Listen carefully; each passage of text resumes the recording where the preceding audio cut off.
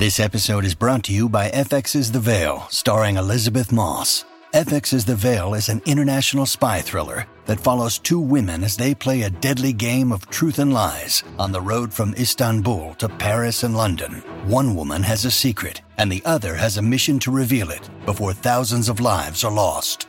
FX's The Veil, now streaming, only on Hulu.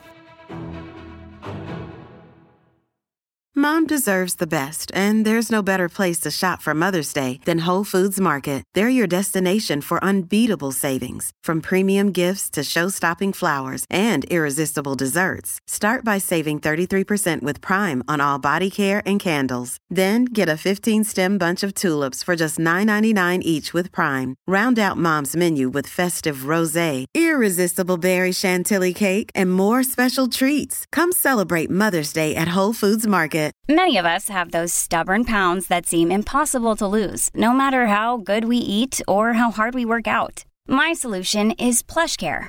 PlushCare is a leading telehealth provider with doctors who are there for you day and night to partner with you in your weight loss journey. They can prescribe FDA-approved weight loss medications like Wegovy and Zepbound for those who qualify.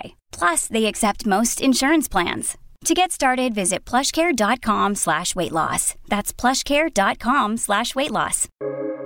Welcome to the New Books Network. Hello, everybody. I am Deidre Tyler, host of the channel.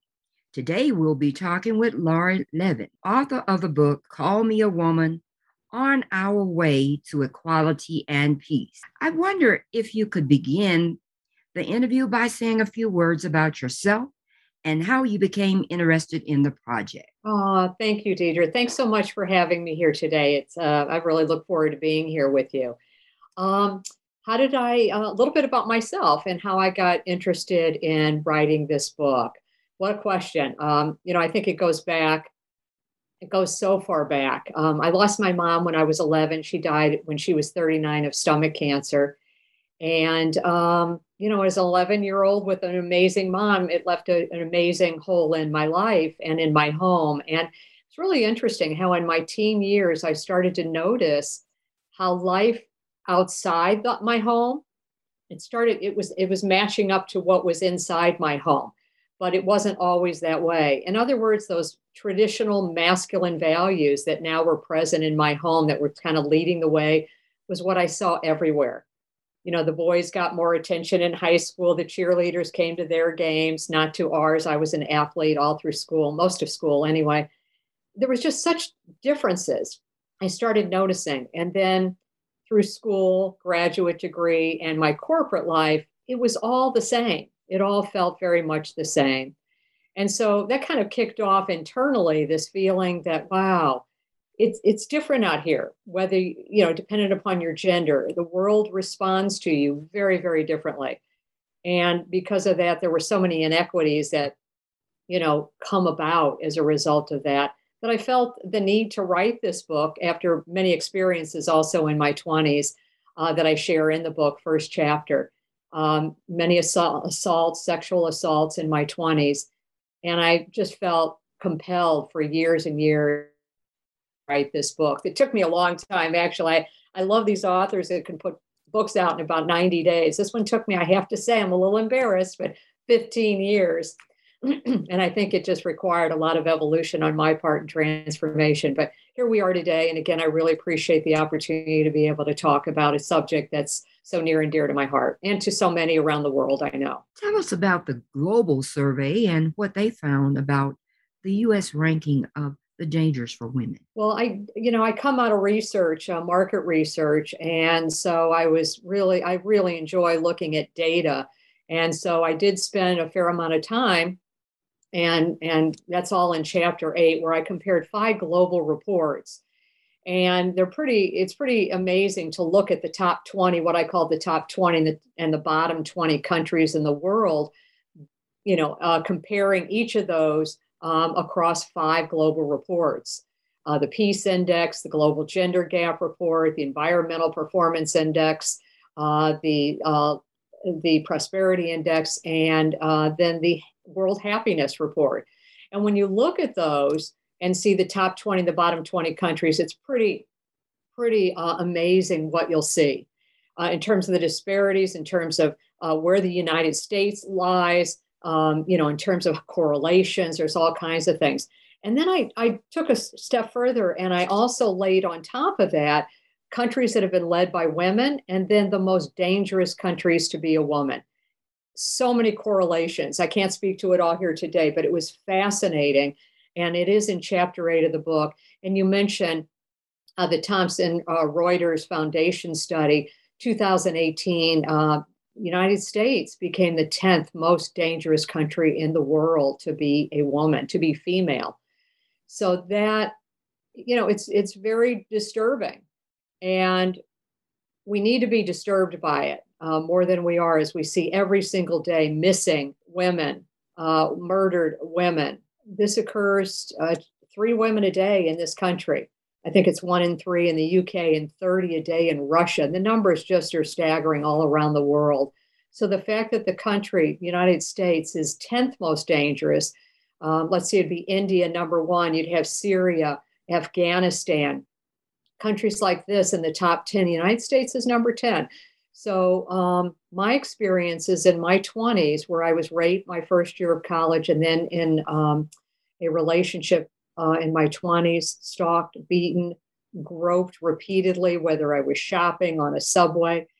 The incidents went on and on. And so I wasn't surprised by that, although it's still shocking. And as you look at the data in chapter 8, you'll see why that's so very important, because it correlates to so many other things you'll see in that chapter. So, it's hard to hear. It's hard to sometimes live in a country that you feel, wow, it's dangerous just to exist. Of course, the most dangerous place for a woman is in her home.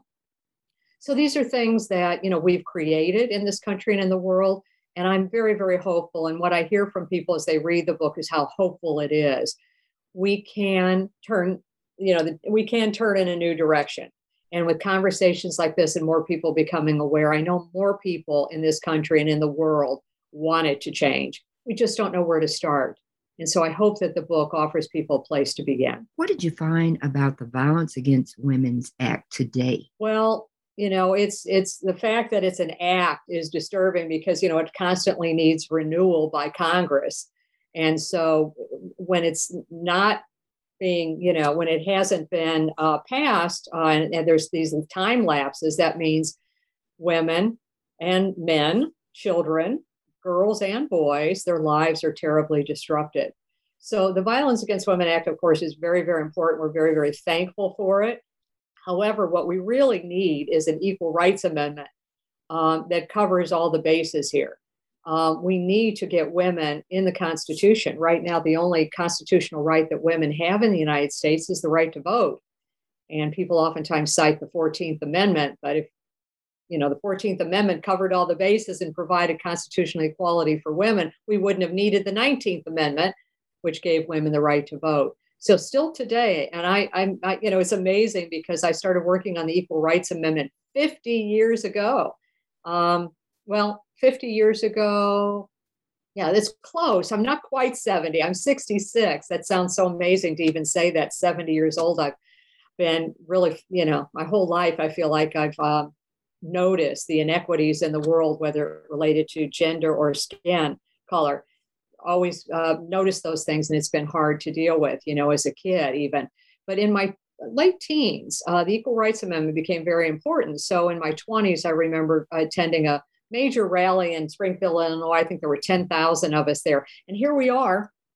So that's 40 something years later. And the Equal Rights Amendment still has not passed in this country. And it's used as kind of a political pawn on a chessboard, women's rights.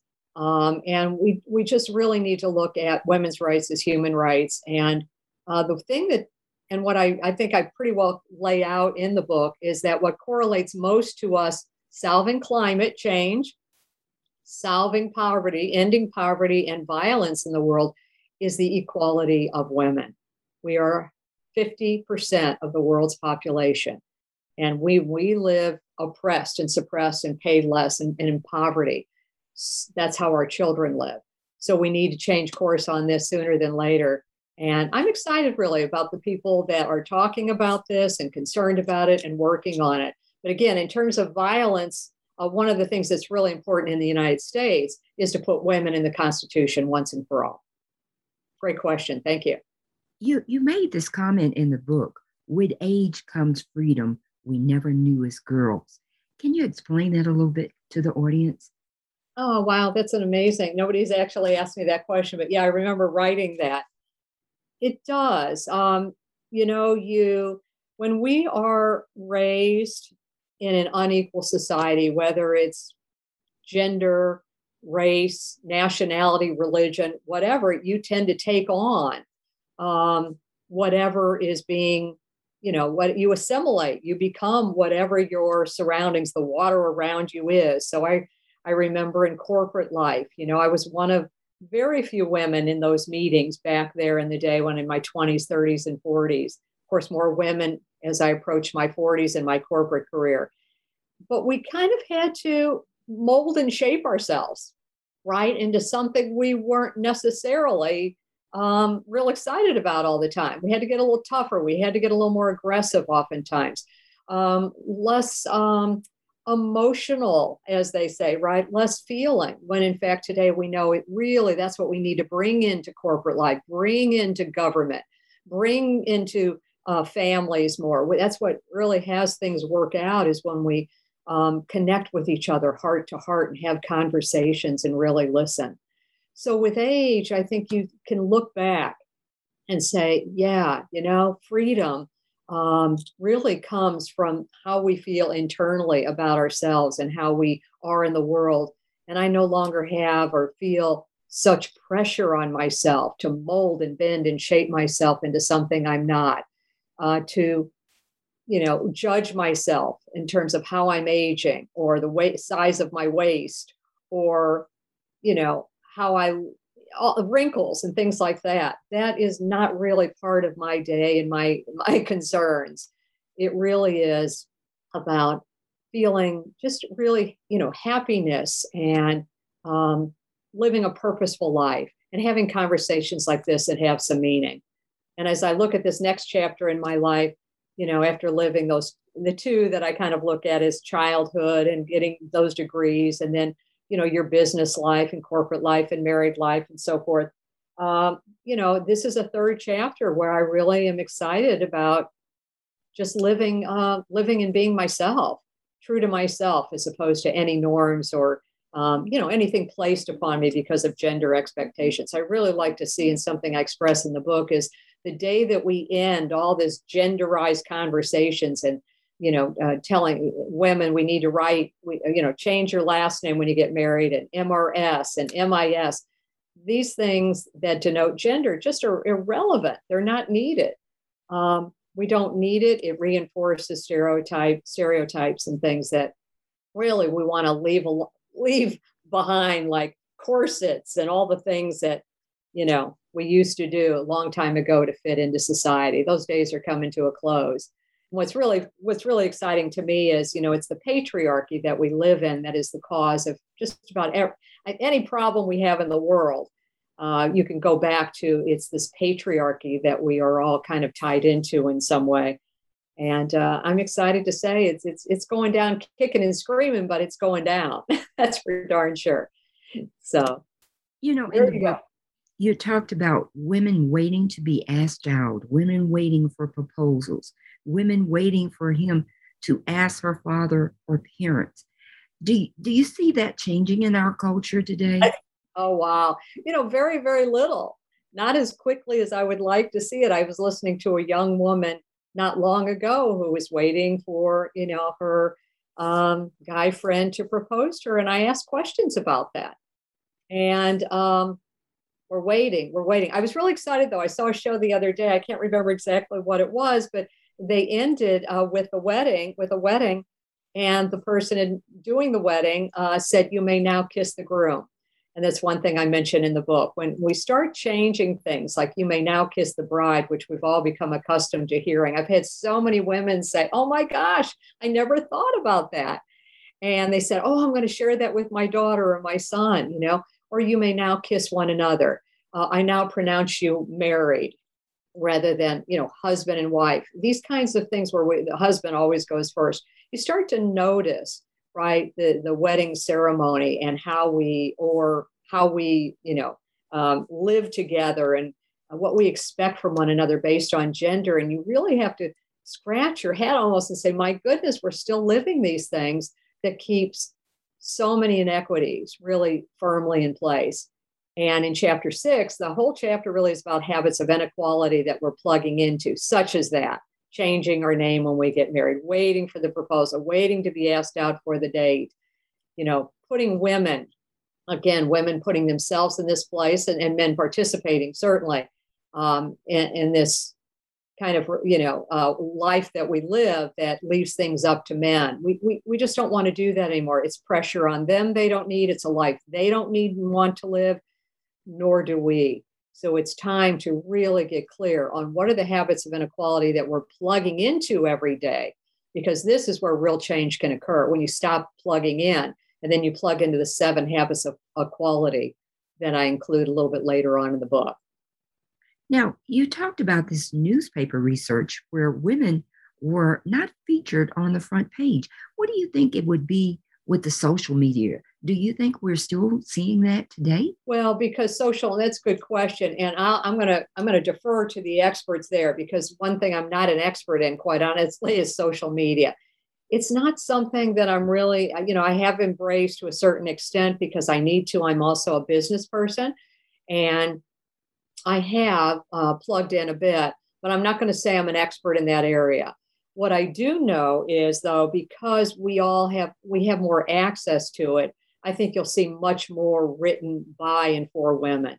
When women, it's amazing when women are leading the way, whether it's in the home, which we are doing because we're, obviously heads of households. We are in the office more and more, in government more and more. You see such a transformation occur. What's discussed, what's legislated, what's passed, the bills that are passed, the money that's brought back to districts and so forth that women are bringing back to districts, and then what the money is spent on. Peace accords last so much longer and are much more adhered to when women are at the peace table. Female physicians, have much better results in terms of morbidity and returning to hospitals after treatment. So this is not something inherent in women. It's simply how we're raising girls and boys. And men do so much better in an environment where there's diversity, as do all of us. So, it's just, it's a transformation I think we're all looking for. And one that I'm certainly looking forward to seeing in my lifetime. And so I know it's happening in social media. I'm just going to defer to the experts of social media, those that really are more hands-on. In the newspapers, though, I will point out that was let me think about that. That was probably 20 something years ago. I did that research, and I noticed, I've recently moved out to the East Coast, and I noticed in the newspaper here that I get online that the articles repeatedly are much more often to be about men than they are women. As a matter of fact, I went a whole week in the top headlines. There wasn't one story about a woman. And I thought, here we go again. So the online version of the newspaper still treat women and men very, very differently. Oftentimes women are only covered or covered most when we are missing in stories like that. So I know it's a changing thing. And I'm excited because as more women are producing and behind cameras and writers and so forth, we're seeing that change. And that's really, really positive. All of our lives improve as that happens. But do you think that there's still going to be a lot of discrimination because women discriminate against other women, in terms of I'm jealous of her, or I don't want to see her in that position, so I'm not going to put her on the front page or whatever? Well, but we all have versions of that. Again, I'm not sure that, you can, a lot of times we've talked about what do they call that? The mean girls in school, right? Again, I'd like to get away from these kinds of conversations because what's really important is that we treat people fairly, justly, we pay them fairly. When we get to an equal, egalitarian type society, we see less and less of this. So people are kind of fighting for their way forward in the way that they can. Do you know what I'm saying, Deidre? Does that make sense? Absolutely. And If you don't have the power, it's hard to have power. So what power do you have? It's your verbal, it's your communication. But when we come from a society that's not patriarchal, where the focus is power over people, dominating others, I think we'll see that conversation really. There's always going to be that. We're human beings. We're not perfect. But I'd really like to focus on, leveling the playing field and really what we need to do that. So walking into a meeting, if you see all white people in the meeting, challenge it, change it, right? If you see all men in the meeting, men, change it, challenge it, and change it. Hire, find out how you need to, what hiring techniques, look at pay and so forth. Let's level that playing field and we're all going to be a lot better off. I'm not saying it's a simple thing to do, but, it's so obvious for those of us in the world, and there's more of us certainly in this country and in the world than, would be on the other side of the issue here. We believe in equality. We do. We believe in the equality in this country. Matter of fact, most people believe that the Equal Rights Amendment is necessary in this country. Most people also believe it's passed. So we need to change that conversation a little bit because it hasn't passed and we still have work to do and there's still lots of obstacles in the way. But again, these are the kinds of things that create institutionalized sexism or racism. Let's get ourselves in the Constitution. Let's make sure that we've got, the police force when women are people of color, this institutionalized racism, sexism that we see that affect people in their everyday lives, their safety. We've got to really start, whittling away at this and eradicate this stuff, because if we don't feel safe and secure, we are going to act up, right? We are going to act up. And so really getting back to, okay, let's create equal everything and forget about gender and race. These are non-issues. It's about the person, right? Absolutely. It's about character. It's about what you're doing, the work you're doing, the difference you're making in your family and in the world, and how we raise our children. And when we provide people equal opportunities, game changer. Absolute game changer. Absolutely. I would like to give you an applause for that, because in your book, it's positive solutions. And this is what is so needed. In chapter 3, you talk about the history. I want you to give the audience one person that you really found of interest that provided some insight into today's world. One person that I'm just going to go to Sojourner Truth, because I absolutely love that quote. It's one of my all-time favorite quotes that she stated. And I might mention Shirley Chisholm as well, because she was quite an amazing person. A congressperson who ran for the presidency, the White House, African-American woman. But Sojourner Truth, let's just go back a little bit further. Sojourner Truth, whose life was just incredible. Children, taken from her as a slave, her family to completely, gutted and moved to different areas, which she never really, that I understand from my own reading, really necessary. I don't know that she ever, reconnected with all of her family members. Can't even imagine that. But of course, that's how people live then. And when she said, women, if you want your rights, just take them. And that's not the exact words, but it's very succinct that way. And it is in that chapter that you're citing. If you want your rights, just take them. They are there for the taking. And I always felt that in corporate life. I always spoke out about the things that I saw, even as a pretty, junior person. Entry-level person, when you see something, and it's amazing, there were really never any repercussions. Things changed around me as I spoke up and challenged what was going on when I saw unequal pay, when I saw disparities, when I became pregnant and the maternity leave was just ridiculous. And I said, I was told it was 8 weeks, and I said, well, I'll be back in 3 months. And that was honored. Nothing, happened to me. So again, if we want our rights, we need to just start to speak up and really take them. They're there for the taking. Now, I understand that it's not always that simple. Again, it's difficult to get power when you don't have it, but there is a lot more that we can do. And when we start looking at how we're plugging into those habits of inequality, we can see, wow, that's something on a day-to-day basis I can do. And then that builds our confidence, quite honestly. Now we feel different from the inside out, and we approach, I think, life and people very differently. And then Shirley Chisholm, she said something that really impacted me many, many years ago when she said gender was a greater challenge to her than her race. And to a lot of African American people I've shared that quote with, they're kind of surprised, and I was too. It's not about one being more difficult than the other. They're both difficult when you're not white male, particularly in the United States. So what I want people to hear from that, it's that intersectionality that, that we all have. We all have a place that we're born, our income, our family issues. We all have race and religion and things like that. There's an intersection between those things that has us be treated very differently in the world.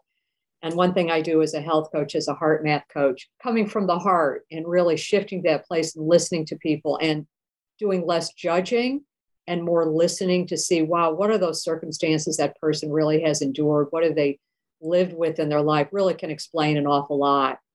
And now from that place, I think we can create much better solutions and a much more caring country and world. You gave us 7 habits of equality. Tell the listening audience the one that you really enjoy talking about, or you think that we're almost there with. Well, I'll just start with the last question. I don't think we're there on any of them or close to being there on any of them. Now, I don't want to sound not hopeful about that. We just have a lot of work to do, Deidre. We have a lot of work. We've changed lots of things. We have a lot of work to do. And again, it goes back to this patriarchy and how we raise boys. Recent book I read, let's see, his name, let's see which book it is. Michael Ian Black, A Better Man. He says, we raise boys to go to war, and we go to war because of how we raise boys. So when you have, and it's not just about going to war, because that war is created in the home too, when the most dangerous place to be a woman is in her home. So it's that mindset of domination and power and violence and being a hero based on how violent or dominating you are. It's in our language. It's in our institutions. It's how we raise our children. It's how we get married. It's how what we call women. So all the habits of equality, starting with raise the kids equally with one identity, a human identity, where our identity is based on love, compassion, and connection. That is vitally important, as is how we start the marriage, right? Off on equal footing. Then calling her a woman, the day that we stop calling women girls and ladies and all these other things we do, she's a woman, right? We call men pretty much right as they hit 18 or 21, something like that. But for women, still in our 50s, we're called girls, the sales girl. We would never call the salesman a sales boy. I want people to really understand habit of equality number 4, which is respect and appreciate kind and caring men. This is so important, that men not feel that they have to hide their feelings, not express them, and not be respected for them. I so respect kind and caring men. And I want that to be just across the board in every country, in every society, in every family. It is not weak to be kind and caring and loving and cry and express your emotions. It is very strong. It is what creates the strongest amongst us, the most empathic amongst us, the most, those that really make the biggest differences in the world, the ones that we want to remember are those that are empathic and care. And then, speaking equality, voting equality, and how we age with grace, so that women, it's so interesting as I look at pictures of men today, like in their 60s and 70s, all the gray hair I see. But when I look at women in their 60s and 70s, I see I'm one of the very few, when it's a group of women, picture of my age group taken, that have gray hair. We're not aging with grace. We still expect ourselves to look like 20 and 30 and 40-year-old women. And I think when we come to terms with that, that's a losing battle. Maybe we'll spend a little bit more time and energy on things that I think will bring more happiness to us. Make sense? Let me ask you that. Let me ask you a question. Does that make sense? So there are 7 habits of equality in the book. I just feel I'm passionate about all of them. And of course, that first one, and it's actually the work that I'm doing now in a second book, follow-up book, is Parenting with Soul. So how do we raise our children to actually create the kind of world I'd love to see, a peaceful world, which begins with equality. We'll never have peace in the world when people are, right, provides equal access to opportunities and resources. So that number one, that's the starting point, of course, but the others need to happen as well. I hope I answered that question. Yes, you did. I've enjoyed our conversation. I got a chance to meet the woman who wrote this excellent book. And I don't want to take up any more of your time, but can you give us more information about the project that you're working on now, Parents with Soul? Oh, Parenting with Soul. Well, I wrote it many years ago as a course. And my daughter was in a wonderful Montessori school in St. Louis, Missouri, very diverse, extraordinary first 10 years of her life. And I wrote a course called Parenting with Soul. And I've evolved it. And I really liked it as I look back on it just a few months ago. And I thought, wow, this could make a wonderful follow-up. So what kind of world do we want to leave our children? Well, how do we need to, let's parent with the end game in mind, right? And the end game is not going to be good if we keep parenting by gender. It's just not with gender, having this role, this role that you need to follow, and this role that the other person needs to follow. So sisters and brothers can live very different lives in the same household. It's really insane, and so the toys that we give our kids. So I discussed that a little bit in the book. It's amazing when you look at the toys, and still when I walk into a toy store buying a gift for a child, they'll ask me, what gender? I'll always say, it's a 7-year-old child. I'd like something that fosters creative, social, intellectual development. I never mention a gender. So, how do we parent? Let's step back, end game in mind, being a peaceful, wonderful, prosperous, abundant life for our kids and communities in the world. Well, how do we need to parent? And that's going to come from the heart. And that's our connection to the soul. And the soul is really what's at the heart of, all of us living a peaceful and abundant life. And that's something that's been important to me, and something I've been in pursuit of myself is, I achieved success in my corporate career, but there was stuff lacking. I was missing that inner peace and sense of freedom that I always wanted in my life. So, how do we parent so that our kids from day one really are focusing what's at the heart of them, what they're passionate about, what their gifts are, and supporting them in that way, not based on a gender. Thank you so much for this interview, and we look forward to that needed book. Thank you, Deidre. Can I mention how to check out the book? Yes. I appreciate it. It's actually www.callmeawomanbook.com. I had a wonderful Canadian company who did that website for me, so I always love to share it. They did such a beautiful job, and you'll see quotes from the book and lots of people that have read it in their comments. So thank you. Callmeawomanbook.com. Thank you, Deidre. Really enjoyed my time with you today. You've asked some really great, meaningful questions. Thank you.